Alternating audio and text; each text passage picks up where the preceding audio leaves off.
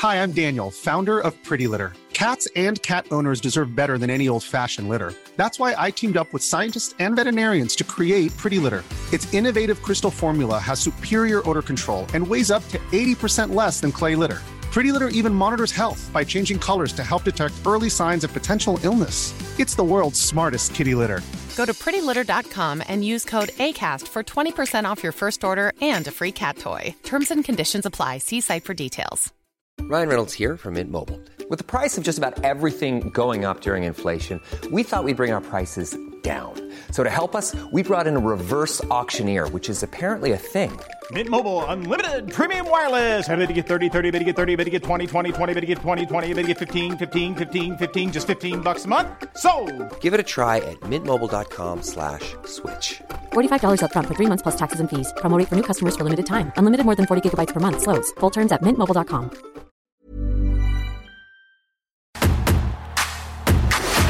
My dad used to always say stuff to me. I'd be like, are you seeing this, Dad? He's just smacked him on the head with a chair. Like, I don't care. What 3 wrestling matches would you watch if you were stranded on a desert island? This is what I'm asking wrestling's best. In the ring, around the ring, behind the scenes, or behind a microphone. I'm Tom Campbell. Thank you for joining me on Cultaholic Island for another episode of Desert Island Graps.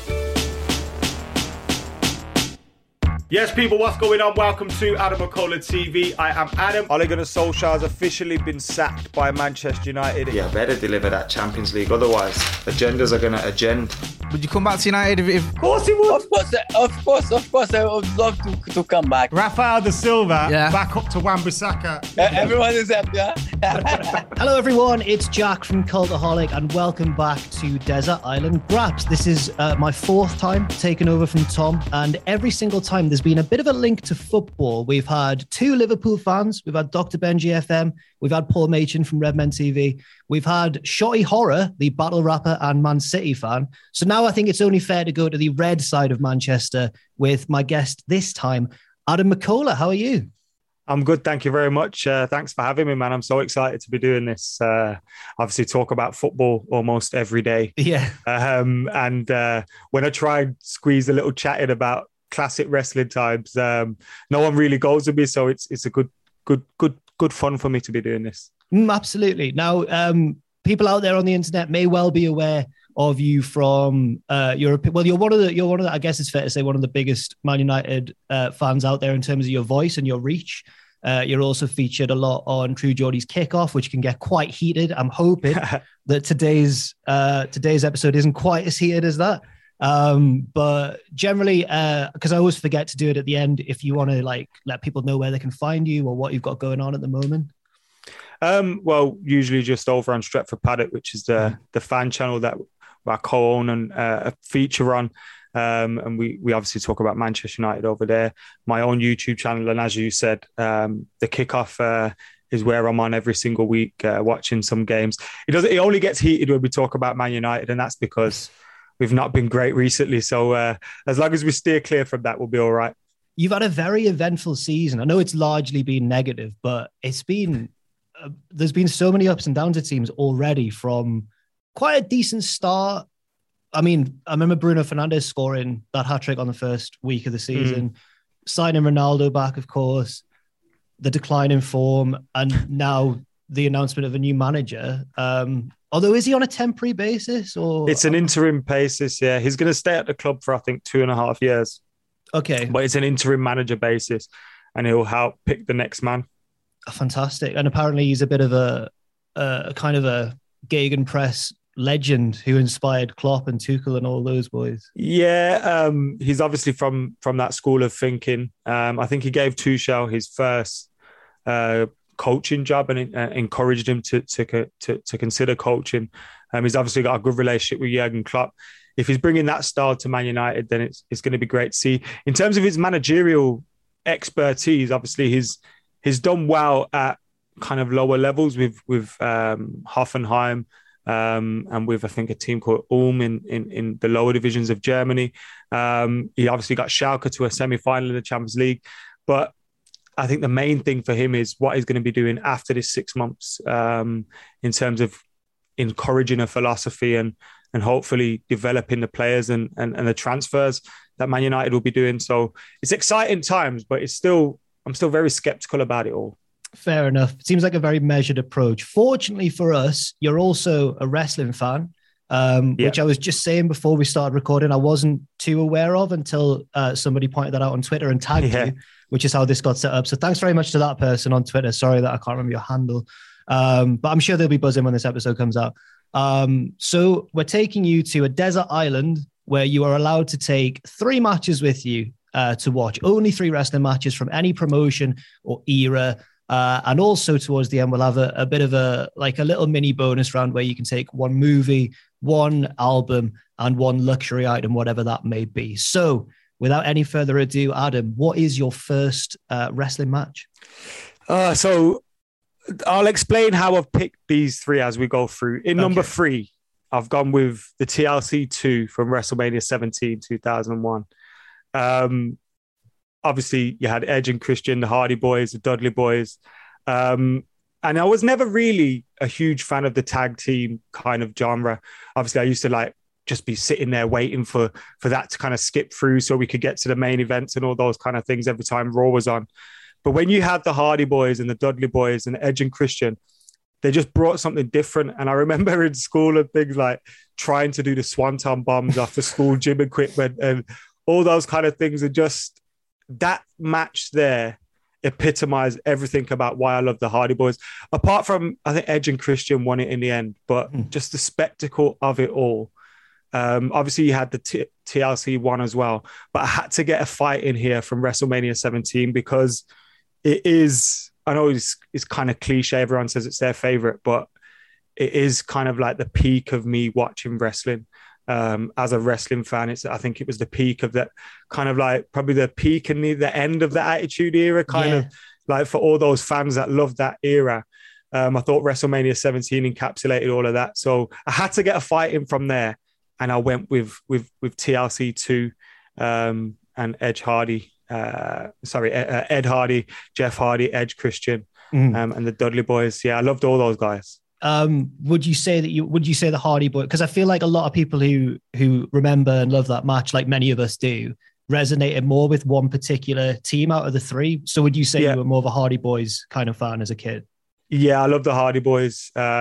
I was gutted every time Edge and Christian won because I felt like they were the lesser of the 3. Yeah. Obviously, now you look back and you just think they're all legends anyway.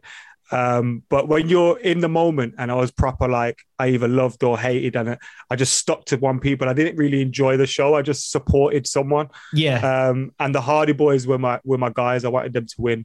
And yeah, I was gutted when they didn't. Like on the games as well, I used to always be the Hardy Boys. And remember the Attitude games and the SmackDown games and all those kind of things on PlayStation. Yeah. I used to love those games, man. I was always Matt Hardy because my mate had the PlayStation, so he always got to be player 1. So he would always choose Jeff, and I got stuck with Matt. And then I was like, let me be Jeff. And he'd say, no, you don't know how to do the swanton. But he wouldn't teach me how to get on the top rope. So I was just devastated.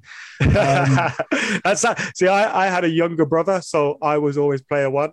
Right. So I was fortunate to get the Jeff Hardy role a lot of the time. Was this around the time that do you remember when you first got into wrestling? So my first recollection of wrestling is an Ultimate Warrior poster, which belonged to my nan, I think. I used to live with my nan. My nan was an older Irish lady who moved over to the UK. And for some reason, she loved wrestling. And I can remember wrestling being on, but I couldn't recall any of the matches. But I remember being like in awe of Ultimate Warrior. So he was the first wrestler that I could remember. And I had the figurine and the Hulk Hogan stuff and all that kind of thing. But I never really knew about the storylines. I was too young for that. And then around 97, 98, I started to get back into it as Stone Cold started to just take off. And I loved The Undertaker. I loved Mankind. I loved all those people. But I was kind of like, Stone Cold brought me back, I think. Okay. So, and presumably this was around the time that I can understand if you wouldn't be too invested in it around the time Man United were just dominating everything. No, I think it was kind of like they kind of peaked together, didn't it? Like when I was 10, I was in the midst of the Attitude Era. I think WrestleMania 15 was in 99. Yeah, it was. Yeah. And I had Manchester United winning the treble. Like, it was the peak of everything. And then I just went into secondary school, and it was kind of like the SmackDown era started to begin and stuff. So I kind of had like the best of both worlds at that time. It was amazing. I can't begin to imagine. I shoehorn it in every time we talk about football with a guest on here, but as a Sunderland fan, I just can't. It's a world apart from what I can even imagine. I can imagine that. Man, it's painful at the minute. It's painful. But part of me doesn't want Newcastle to get relegated in case we go up, and I don't want another derby. I just hate Derby Day so much. But anyway, let's. It would be funny to see him go down with $1 billion in the bank. It would be so. I'm going to need to stop myself getting sidetracked because I could rant for hours about this takeover. Like, it's on so many. It's so levels. horrible, isn't it? It's so bad. But especially because it's the Derby rivals as well. I've just got that extra bit of bias. Forget the human rights. Yeah. It's just like it's Newcastle. Oh God, anybody but them. Right. I guess we should talk a little bit more about those first early beginnings of you as a wrestling fan. Would you say that? Would you say you had more of a connection with it in that later Attitude Era when more kind of was going on? There was more energy behind it, or as it does with much of us, did you find that your earlier? Oh, sorry, go on. Sorry, the start. Sorry to cut you off there. No, don't worry. I'm so bad at doing that. Oh no, mate, don't worry. The start was probably around. I remember Bret Hart being a key figure. Bret Hart, Stone Cold was a fight that I can remember. It was around that and the Montreal screw job. Yeah. And all those kind of things going off. But I was around 7, 8. So I remember them happening, but, I was just getting into it. And then I think Stone Cold King of the Ring was when I was well and truly hooked. Yeah. Like properly hooked. Yeah. And I used to go to my cousin's house on a weekends or for summer holidays, and he'd be watching WCW. And we'd always have kind of like I'd be like, oh, this is rubbish. And Goldberg's just a copy of Stone Cold. And what is this and all that. But yeah, it was kind of like 97 when I first started to feel it. I think that's the same for a lot of people. Probably I was a little bit later on, but I kind of caught the tail end of the Attitude Era. But I feel as though sometimes you kind of wonder, will there ever be another period like that again? Because it was very much like the pinnacle of the industry. Everything felt exciting. I don't think it can ever be, because they pushed so many boundaries back then. And like, even when you think of some of the ridiculous Attitude stories, like, well, I always think of D'Lo Brown pushing a pregnant Terry off the ropes and, things like that, or even D-Generation X just rolling up to where WCW was. And like, those things they just wouldn't be allowed to happen anymore. No. So for, a lot of things for right reasons and all that, but like, you remember D-Generation X being in blackface and stuff and just pretending to be the Nation of Domination. And it's like, none of these things would be allowed to happen now, but back then everyone ate it up. Like, it was crazy. Like, so I don't think it will ever be. It was kind of like and also we had the wrestlers. I know they still obviously put themselves through it, but back then they put their bodies on the line every single week, whether it was a pay-per-view, Monday Night Raw, a Heat, whatever it was, like they were putting their bodies on the line. So I think you had kind of like this crazy just mixture of everything combining. And then obviously a lot of rule changes and regulations and things like that have come into play, and you can't do that anymore. But yeah, I don't think you can ever match that. I don't think you ever will match that. We're starting to see with the rise of AEW kind of a return of competition, even though WWE are kind of against acknowledging them too much because they don't want to see them as competition. But it is bringing back a lot of spark between the two promotions. They're kind of pushing each other higher. But looking back, you say you occasionally catch a WrestleMania or a Royal Rumble. Is there anybody who's really caught your eye, even from kind of a distance point of view? And you might think, well, they're just as good as some of the guys from back in the day. Do you know who I really like? Bray Wyatt's character. Who is, what was it called? The Fiend. The Fiend. I thought he would have been amazing in the Attitude Era. Yeah. And I think, look, I haven't watched it an awful lot to really have a true judgment, but I feel like they've got it wrong with him. Like, I feel like he could have been so much more and so much bigger. And even like, I thought that maybe there could have been a storyline with the end of The Undertaker or, you know, something like that to really just make him pop and just go massive. And they've never really done it. I've always really liked his character whenever I've watched it. Even that, I can't remember if it was a WrestleMania. There was a crazy, was it with, it was kind of crazy. It wasn't even a fight. It was just a weird kind of the fever dream with John Cena. Yeah. That, like, I even enjoyed that, and it was weird. Well, there would have been so many references that may have gone over your head as not a regular viewer as well. Yeah. It was chock full of like insider ref. It was very bizarre, but I quite enjoyed it as well. That was the year when The Undertaker had his graveyard match with AJ Styles as well. That was really good. I thought, considering there was COVID and they couldn't really do it how they wanted to do it, I thought the kind of cinematography of it and everything was really good. And maybe that's a direction they can go in to kind of bring. It's obviously, it feels like you're watching a movie more than wrestling at the time, but maybe that's one of the ways they could kind of resurrect that Attitude Era in a more contained kind of environment. But yeah, you're never going to get that back. But Bray Wyatt was someone that I thought, The Fiend was someone that I thought should have or could have been great in the Attitude Era. I mean, it's very interesting to hear, because you obviously justify what you said by saying, look, this is just from you admitted that you're not that informed on the modern. I'm very casual right now. Right, yeah. Of course. But I think what you said was, whether you realized it or not, is what a lot of people have been thinking as well. Especially the stuff about the possible like storyline with The Undertaker. A lot of people saw that going that way, but it just felt like they never really pulled the trigger with him. It really fits as well. Like, because 100%. You kind of feel like he would have been great, you know, with kind of that dark days of Undertaker and Kane, and he would have been perfect. Or even with like, remember the Brood? Yeah.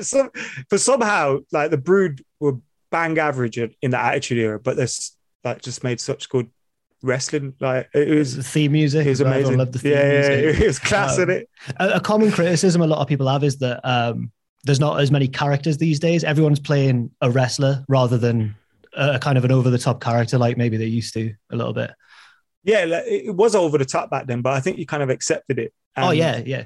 Because they pushed the boundaries of what they did in terms of the wrestling show itself, the product around it, you kind of just ate it all up. But yeah, they should probably take more risks. Look how many risks Undertaker took and he survived. Like he had the Ministry, he had the American Badass era. He had like loads. He changed up his character an awful lot.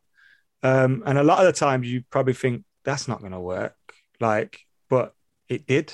Yeah. So I think, there could probably be a few more risks taken, but yeah, it's difficult as well, I suppose, because if you get something wrong, it's so cutthroat now. Every time I see wrestling trending, it's because someone's getting cut. There's been a wave. Man. So I imagine it's quite difficult for them as well. It's been crazy. But we do have to rush along now to ask you what your second match is that you're going to take onto the desert island.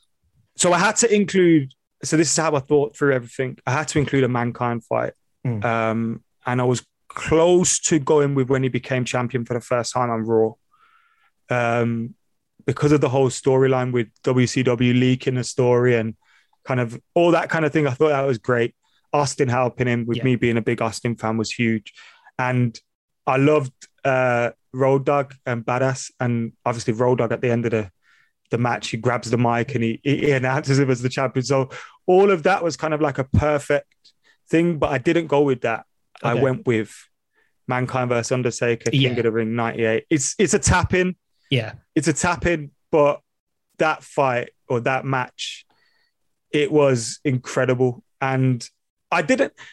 so during lockdown, when the pandemic started, which feels like an awful long time ago now, I thought, I've got time now. I'm sat at home. I'm doing nothing. So I got WWE on my television and I paid for it and all that. And I started I went from the Montreal Screwjob and I started watching Raws and the pay-per-views. And I sat back and I thought, at the time, I never realized it, but I was such a huge fan of Mankind. Mm-hmm. And I feel like we kind of just took him for granted. Yeah. And even though obviously he gets absolutely put through the ringer in this fight, I think it absolutely epitomized everything about him. And I couldn't not put Undertaker in my top 3 matches. So I had to go with Undertaker as well. That's a match that I still can't really understand. Like, how do you, when they were planning it, I always think, how did Mick Foley like prepare for that and think, yeah, that'll be fine, I'll just do that. Especially the first one. He apparently he's gone on record saying the second one was worse, through the roof.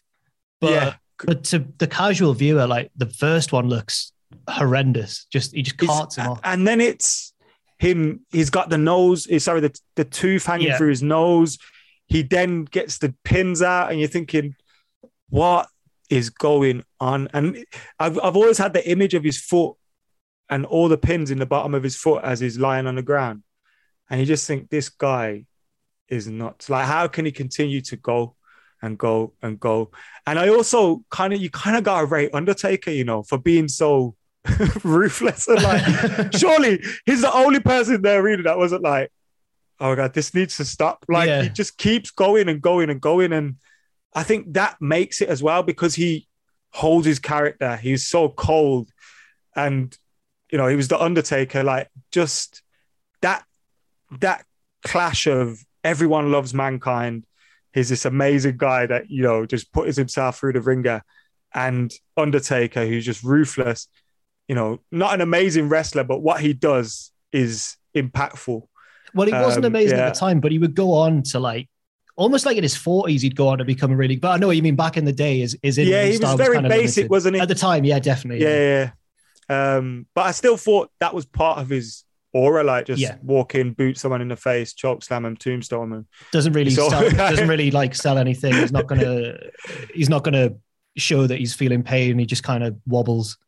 Yeah. So I thought he was perfect. I thought, that match, again, like we said, the Attitude Era couldn't happen. That can't happen again. No, it just can't. And probably for right reasons, but what a match. And that is something that to this day I've still got WWE on there, because I've been back at work now. I can't, but I'll still go back and watch that match and, you know, just take it in, because it's special. For me, the biggest moment, apart from the 2 huge falls, the biggest moments, the noise of the crowd when they're trying to get him to go to the back, but he's like fighting them off and his mask's off, and he's just turned him into an absolute hero. And I think, like you say, we kind of took him for granted. Maybe that was the match that actually made everyone think, oh no, hang on, maybe even something special here. The company as well probably took him for granted until that point. Because what was he doing up until then? He was still involved a lot, but he was with Jake the Snake. Was he in a tag team with him? He was, with Terry Funk, with Terry Charlie. Funk. That's it. Sorry, not Jake the Snake. How can I forget? Terry Funk's in that match, getting chokeslammed out of his shoes. His shoes pop off. Terry Funk is amazing. Like, he's from the same school as Mankind, isn't he? Where he just he'll go through the mill, but like, he was in some very low key storylines up until that point, and that just took him off, man. Yeah, absolutely.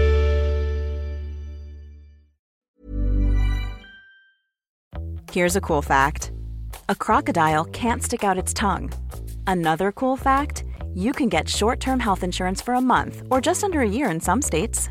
United Healthcare short-term insurance plans are designed for people who are between jobs, coming off their parents' plan, or turning a side hustle into a full-time gig. Underwritten by Golden Rule Insurance Company, they offer flexible, budget-friendly coverage with access to a nationwide network of doctors and hospitals. Get more cool facts about United Healthcare short-term plans at uh1.com. Millions of people have lost weight with personalized plans from Noom. Like Evan, who can't stand salads and still lost 50 pounds. Salads generally for most people are the easy button, right? For me, that wasn't an option. I never really was a salad guy. That's just not who I am. But Noom worked for me. Get your personalized plan today at Noom.com. Real Noom user compensated to provide their story. In 4 weeks, the typical Noom user can expect to lose 1 to 2 pounds per week. Individual results may vary. Hi, I'm Daniel, founder of Pretty Litter. Cats and cat owners deserve better than any old-fashioned litter. That's why I teamed up with scientists and veterinarians to create Pretty Litter. Its innovative crystal formula has superior odor control and weighs up to 80% less than clay litter. Pretty Litter even monitors health by changing colors to help detect early signs of potential illness. It's the world's smartest kitty litter. Go to prettylitter.com and use code ACAST for 20% off your first order and a free cat toy. Terms and conditions apply. See site for details.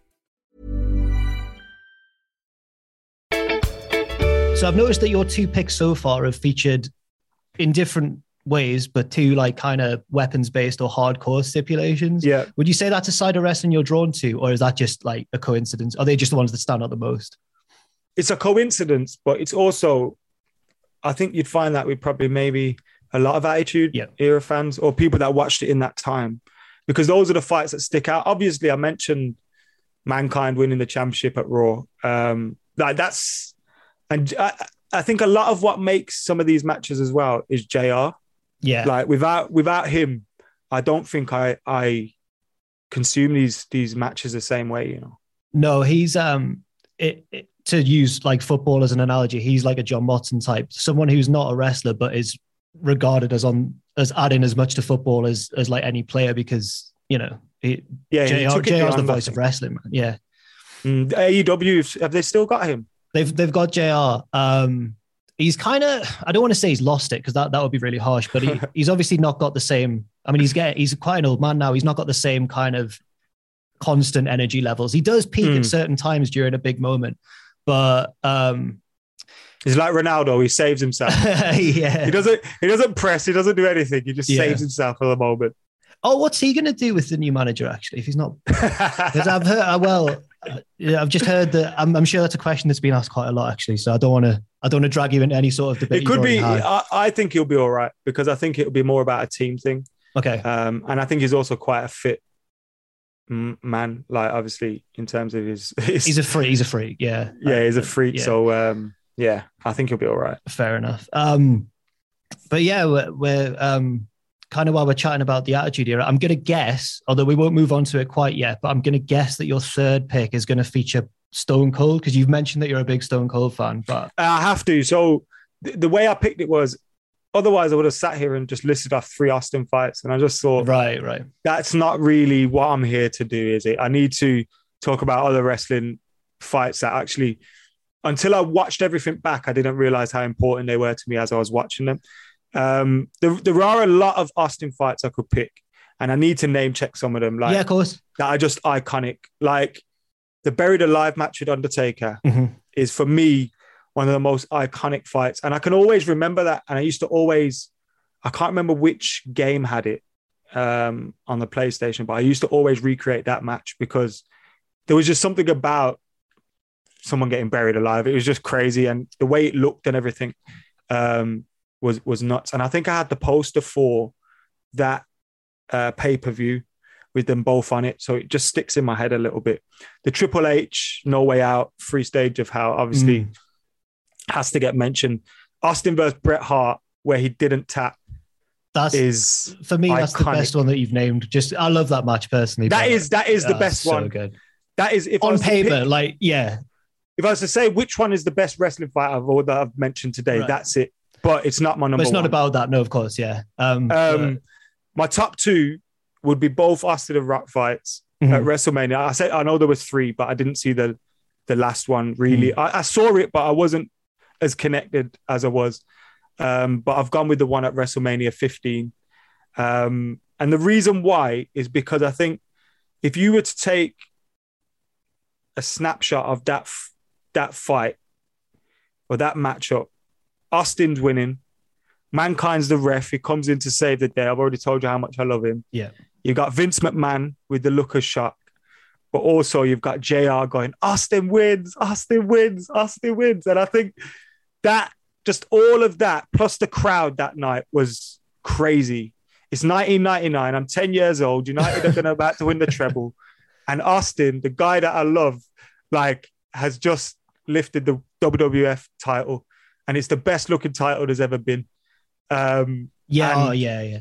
It's like that. There is my wrestling support in time in a nutshell. Like just the Rock versus Austin in '99, WrestleMania 15. Yeah, it just sums it up perfectly. And if I could watch any fight over and over again, that one brings back so much feelings of nostalgia that it would have to be that. I mean, it'd have to be that. It's interesting that the more people that are kind of interview for this format, how the choices are really interesting because like I've done an episode like on me, and one of my picks had like Steve Blackman in because I just loved Steve Blackman because it reminded me of being a kid, and I just loved Steve Blackman because he used all the weapons. Yeah. So. But he had some great battles with Ken Shamrock. Oh, 100%. And like, you know what? We didn't even appreciate them fights. Like they were trying to do this whole UFC thing. like what's going on? They had a fight. Was it those two fought in kind of like an underground? The Lion's Den or the Lions? Yeah, yeah. What was that all about? I don't know. He had the one with Shane McMahon when he chased him up the side of the screen and knocked him off with a kendo. Oh, yeah. That was amazing. But it's interesting when you said Austin Rock, I would have put like so much money on you saying 17 because that's the one that obviously everyone says. So I'm really glad that you've said 15 because like obviously everyone picks 17, but it's interesting. It means more to you.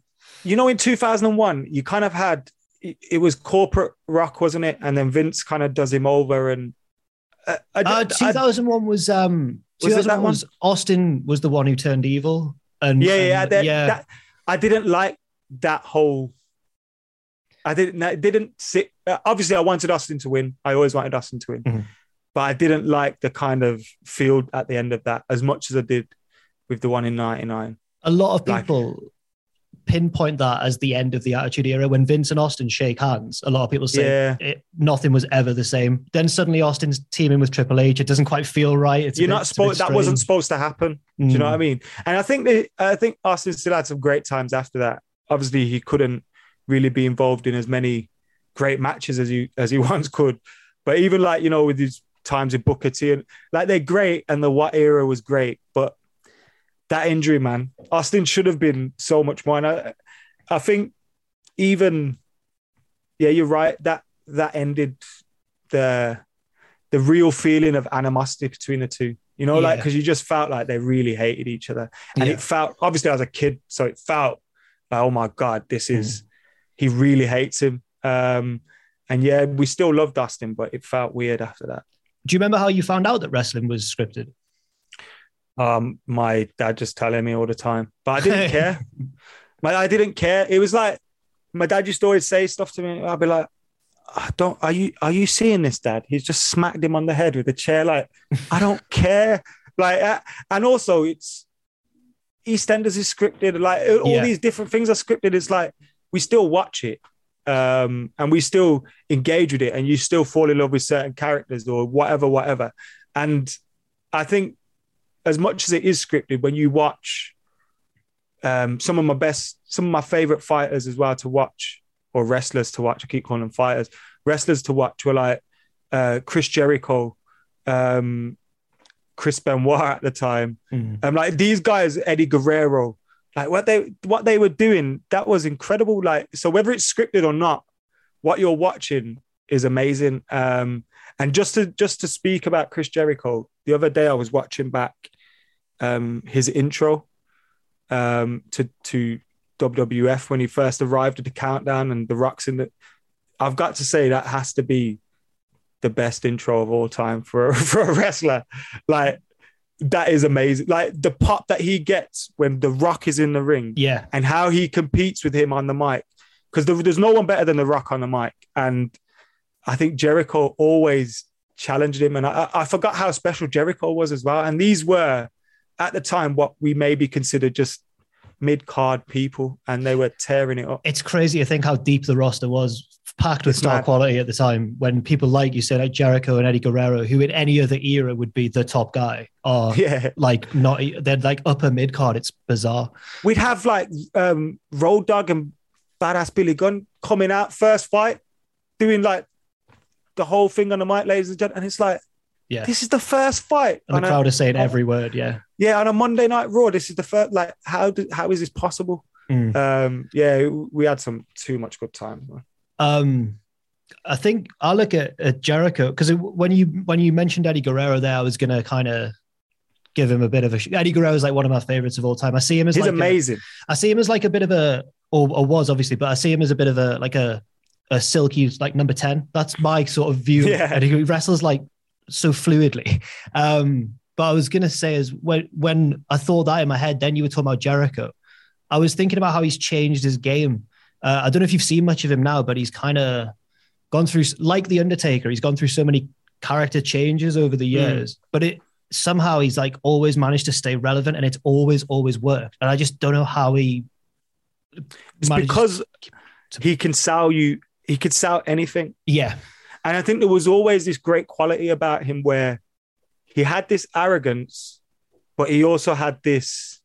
He kind of knew his position. So, like, do you remember when Stone Cold was stalking him? Yeah. And he's walking to the ring and he's really cocky, but also at the same time, he's kind of looking over his shoulder, really scared. It's like only Jericho could do both those things at once and make it work.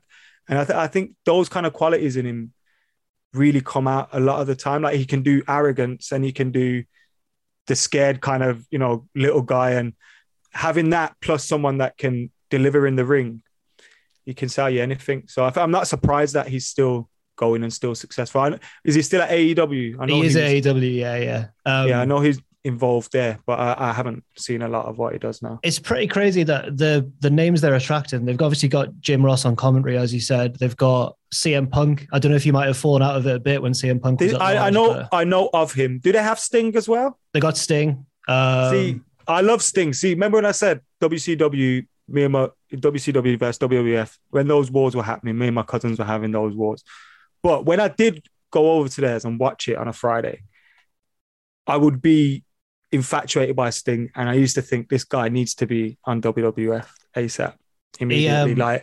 He was a special character, man. He came along eventually, and they kind of ballsed it up because he came along, had a match with Triple H at WrestleMania, and Triple H won, and everybody said that's Vince's ego. He couldn't let WCW or the memory of WCW or this guy who symbolizes it, couldn't even let them get like one win over the WWE, which was a shame because Sting should have beaten Triple H in that match. Everyone seems you could still build up Sting. Like obviously I wasn't watching that, but Sting was, and even at the time, I don't think WCW really used him properly. They did show him a lot of disrespect. They were focusing on NWO and they were doing all that, but I thought he was like, didn't they make him join NWO and stuff? Yeah, it was a mess. Hogan had so much power behind the scenes. It was all a bit. It was horrible.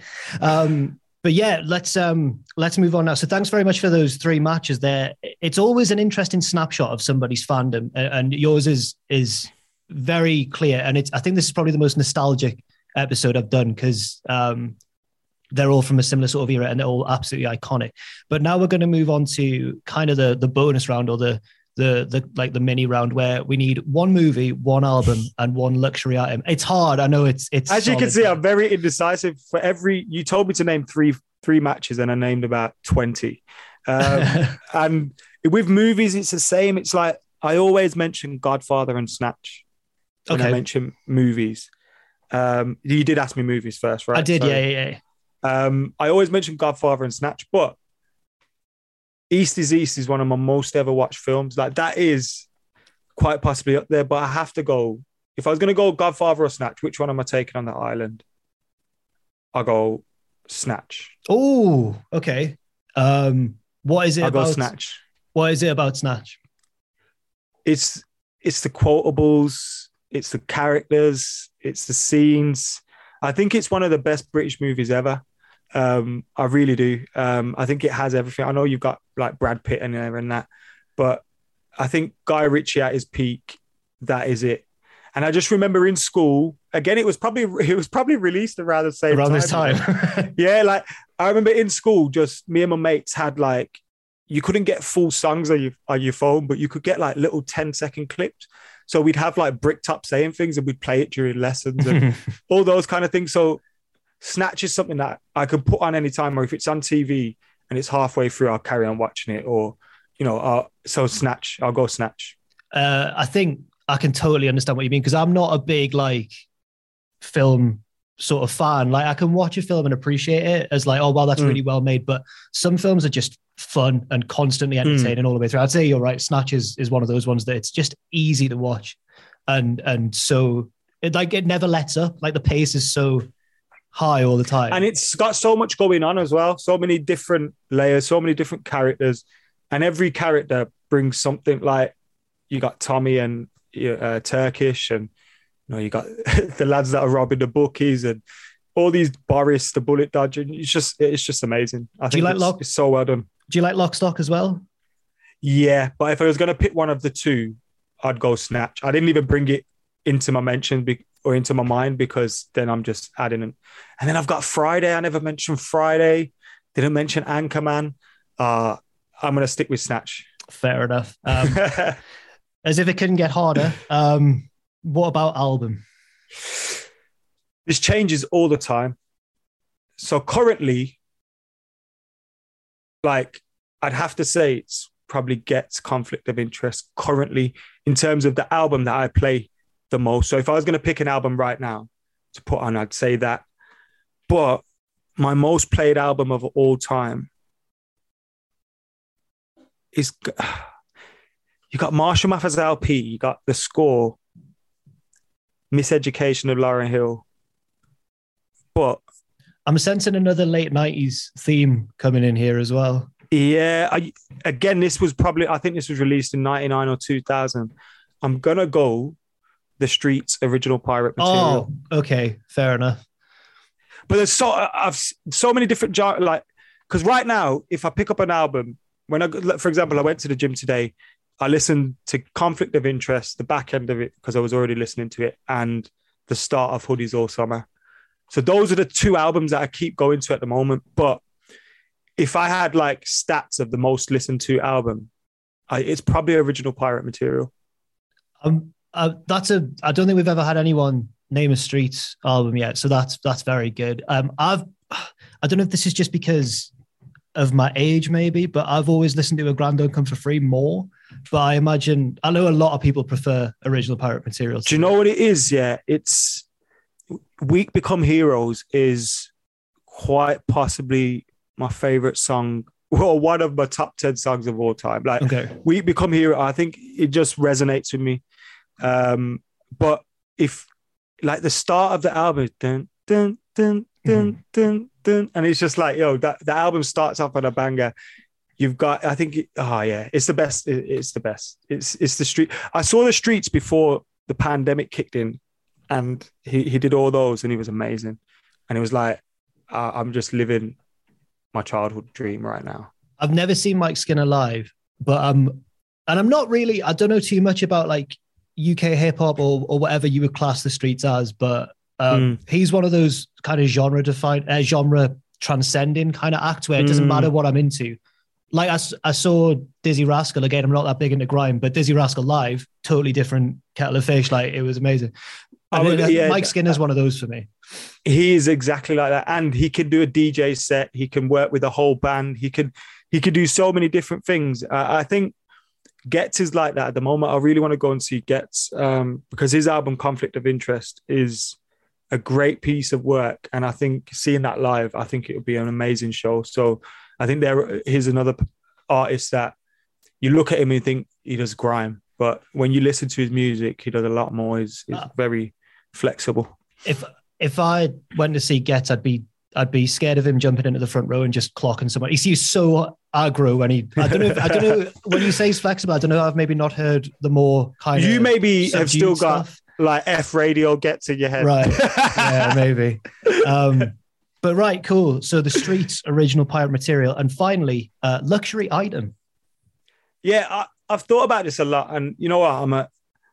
I'm a bit of a loner sometimes. I like my own company a lot, so I don't mind if I've got a bit of music in my ears. So I went with like music is like an iPod or something. Okay, some sort. Like just a phone and headphones. That's two things. No, that will allow that. It's a very practical answer. It sounds mad, but I actually love being alone and just listening to music and chilling. Like, it's just sometimes, because of obviously I'm very social media based, talking to people all the time, doing this, doing that. I like my own company. My family hate it sometimes, but I just do. I feel similar. Like lockdown was difficult, man, because I just missed. Eventually, no matter how all right you are with your own company, eventually it just becomes too much. But with social media, like, that became so bad during lockdown that I was seeing similarities, because obviously I work in wrestling, so most of the accounts on my newsfeed are wrestling based. But because I'm a football fan as well, I was noticing so many similarities in the in the toxicity between the two different things. Obviously, football Twitter was much bigger, but like, just people are. I don't know how to. I think the only way you can combat it is by just ignoring it, logging off, maybe. I suppose. But how do you deal with that sort of thing? People out there.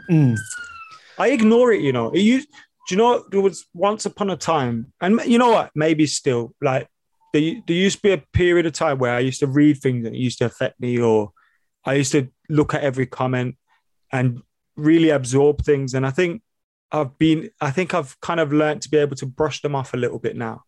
But it does sometimes. I just think I just stay away from it a lot. Like I've switched my notifications off because there was a period of time where everything was just kind of just, you're like, what the hell? Yeah. And it's I think you can develop this kind of anxiety every time you get notifications. You're like, oh, is this good or bad, or is this good or bad? So I kind of just turned them off, and I found not having notifications on really helps. But I just try and stay away from it. I read a few things, but I probably won't tweet a lot, maybe once every couple of days or whenever there's a match on or something. So yeah, I just try and stay away from it as much as possible. But it's difficult to when you're in this world, isn't it? It certainly is. For me, I feel like it goes in cycles. So it's gradually over time, I think I've developed a bit of a thicker skin. But it's like some weeks I'll be able to rise above whatever. And if I think it goes hand in hand with things like lockdown, or if you're feeling bored, or if something else is wrong somewhere else in your life, that's when you're most likely to get, affected by it. But I think you're right. The best way is just to ignore it, isn't it? Right. But then it's kind of like, it's kind of, it's mad to say, just ignore. It's like, we shouldn't have to really deal with it, really. No. Do you know what I mean? Like, totally. But so it's kind of mad to go, well, just ignore it. Because I know not everybody can do that. Not everybody's the same. And to a certain extent, for as much as you do ignore it, and me and you will ignore something or think we've ignored something, sometimes you haven't, because you've still read it. Do you know what I mean? Yeah. Or you've still seen it, or you might think you've ignored it because you've put your phone away, but really you haven't. So yeah, I suppose it's a byproduct of the world we live in, but it's a bit of a mad one. Well, speaking of toxicity on Twitter, I am going to bring out a little bit of toxicity of my own, not in a bad way, don't worry. But basically, this is the only solution I can find. A couple of years ago, I was invited into, and I hated the name of it because I class myself as a writer and presenter, but I was invited into an influencers NBA fantasy basketball league. And I was first. I finished first on points, tied with a Mr. Lawrence McKenna. Nice. He tweeted bragging, "I've won this basketball league. Look at this, everybody." And I replied saying, "No, you didn't, mate. I was level with you at the top." Deleted the tweet. Couldn't believe it. And I just thought, if there's any off chance that he listens to this being a co-worker of yours, then I had to get it out there then. But absolutely fuming. 2 or 3 years later. When we're in the middle of a debate on the kickoff, I'll bring it up. Don't worry. He's not gonna. I'm assuming he's not gonna know. He's gonna. Who on earth is that kid? But on the off chance, I'll just before we finish, just rapid fire. I'll ask who would win a Royal Rumble between all the members of the current Man United squad. Oh, that's a good question, isn't it? Eric Bailly. Oh yes, good shout. He looks like he's got like a crazy kicks in him that will do well to get someone over the ropes. He gets his body in different positions. So, but then that's probably also very dangerous because I can see him just flying at someone and just them reversing it. So, but I'd go Eric Bailly just for the fun. The first one that sprang to mind was Cavani for me, I think. That's a good shout. He looks like a Royal Rumble winner, doesn't he? Exactly. Standing on the ropes. He looks like an 80s wrestler, like Ultimate Warrior style. Yeah. You definitely see figurines of him in it. Yeah. And who would win all time? Any Man United player ever who would win that Royal Rumble?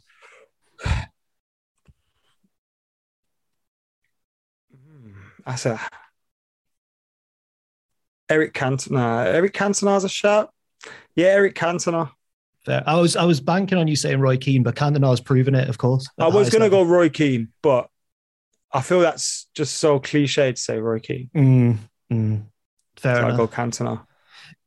That's as solid as answer as any, because the height. But we don't know if someone jumps over the ropes. If someone says something to me, he's just going to jump over the ropes.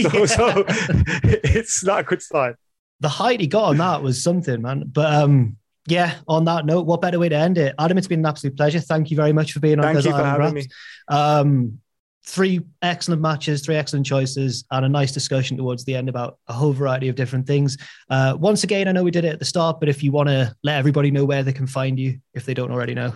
Yeah, just Adam McCullough everywhere, really. YouTube, Instagram, Twitter, whatever. So yeah, if you want to chat about some of the old Attitude Era. Absolutely. Well, best of luck for the rest of the season as well. Thank you very much. Thank you for having me. No worries at all. Thank you for being on. And thanks to everybody for listening as well. I've been Jack from Cultaholic. This has been Adam McCullough as well. Thanks very much for listening, and we'll see you very soon.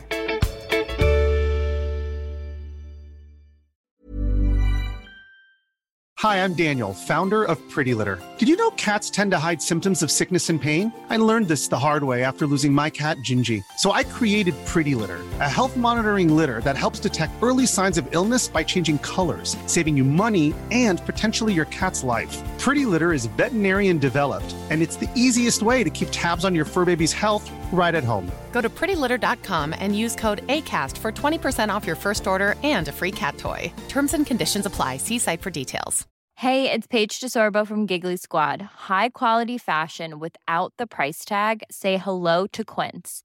I'm snagging high-end essentials like cozy cashmere sweaters, sleek leather jackets, fine jewelry, and so much more. With Quince being 50 to 80% less than similar brands. And they partner with factories that prioritize safe, ethical, and responsible manufacturing. I love that. Luxury quality within reach. Go to quince.com/style to get free shipping and 365-day returns on your next order. Quince.com/style. For all the wrestling headlines in just 10 minutes, search Cultaholic Wrestling News on Apple, Spotify, or wherever you get your podcasts from.